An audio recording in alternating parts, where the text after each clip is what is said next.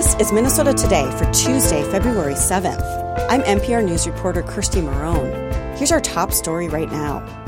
Governor Tim Walz signed a landmark energy bill today requiring electric utilities to provide carbon-free power to Minnesota by 2040.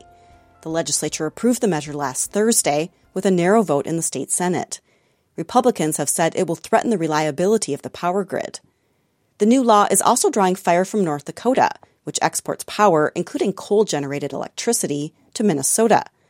North Dakota Governor Doug Burgum called it an overreach in remarks to Prairie Public Media. We respect state sovereignty and the ability for people to regulate their own industries, but not regulate their neighbors. North Dakota officials have set aside $1 million from the state's coal-funded Lignite Research Fund to pay for litigation against Minnesota.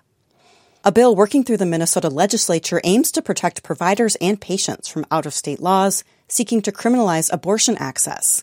The Reproductive Freedom Defense Act would, among other things, prohibit extradition of people charged in another state for acts committed or services received in Minnesota related to reproductive health.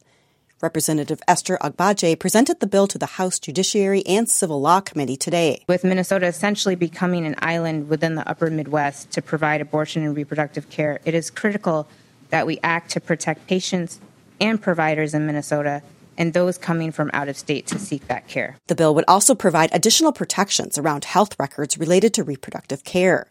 It is now headed to another committee. Minnesota lawmakers are taking another run at clamping down on catalytic converter transactions to deter theft of the valuable car exhaust devices.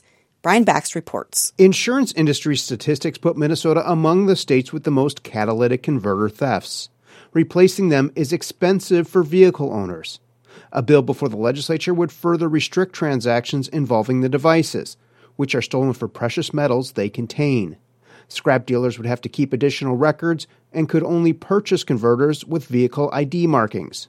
Joe Bakke is a special agent in the Commerce Department's Fraud Bureau. This marking requirement will make it a lot easier for law enforcement to deal with those people that they're stopping at 2, 3 o'clock in the morning, rolling around with a half a dozen catalytic converters that they don't have any explanation for how they ended up in the back of their car. Federal authorities made arrests in Minnesota last year tied to a national catalytic converter theft ring.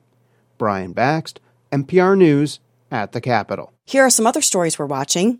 Ramsey County Adult Detention Center officials are starting to move inmates out of St. Paul today, following an emergency order from the State Department of Corrections.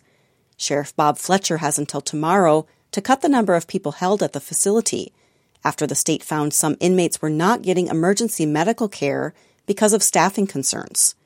Some inmates will be moved to the county correctional facility, otherwise known as the workhouse. Others will be moved to other jails in the metro area and other parts of the state. Fletcher says he will submit a budget request to the county board seeking more resources.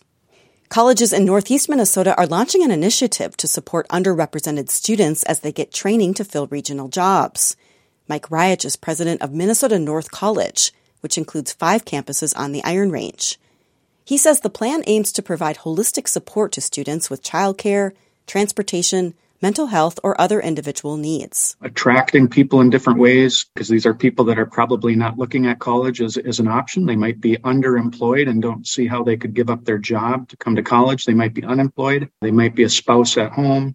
And so you need to connect with those people, and then you advocate and provide all of the supports necessary to prepare them. Ryach says the program also would help connect students with employers to secure jobs.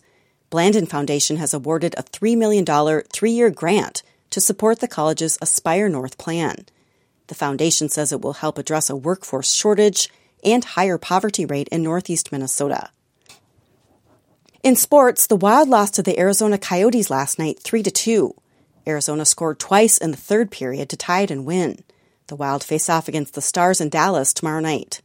The Timberwolves play the Nuggets tonight in Denver. The Wolves beat Denver on Sunday. And COVID-19 has postponed the Gopher men's basketball game tonight against Illinois in Champaign.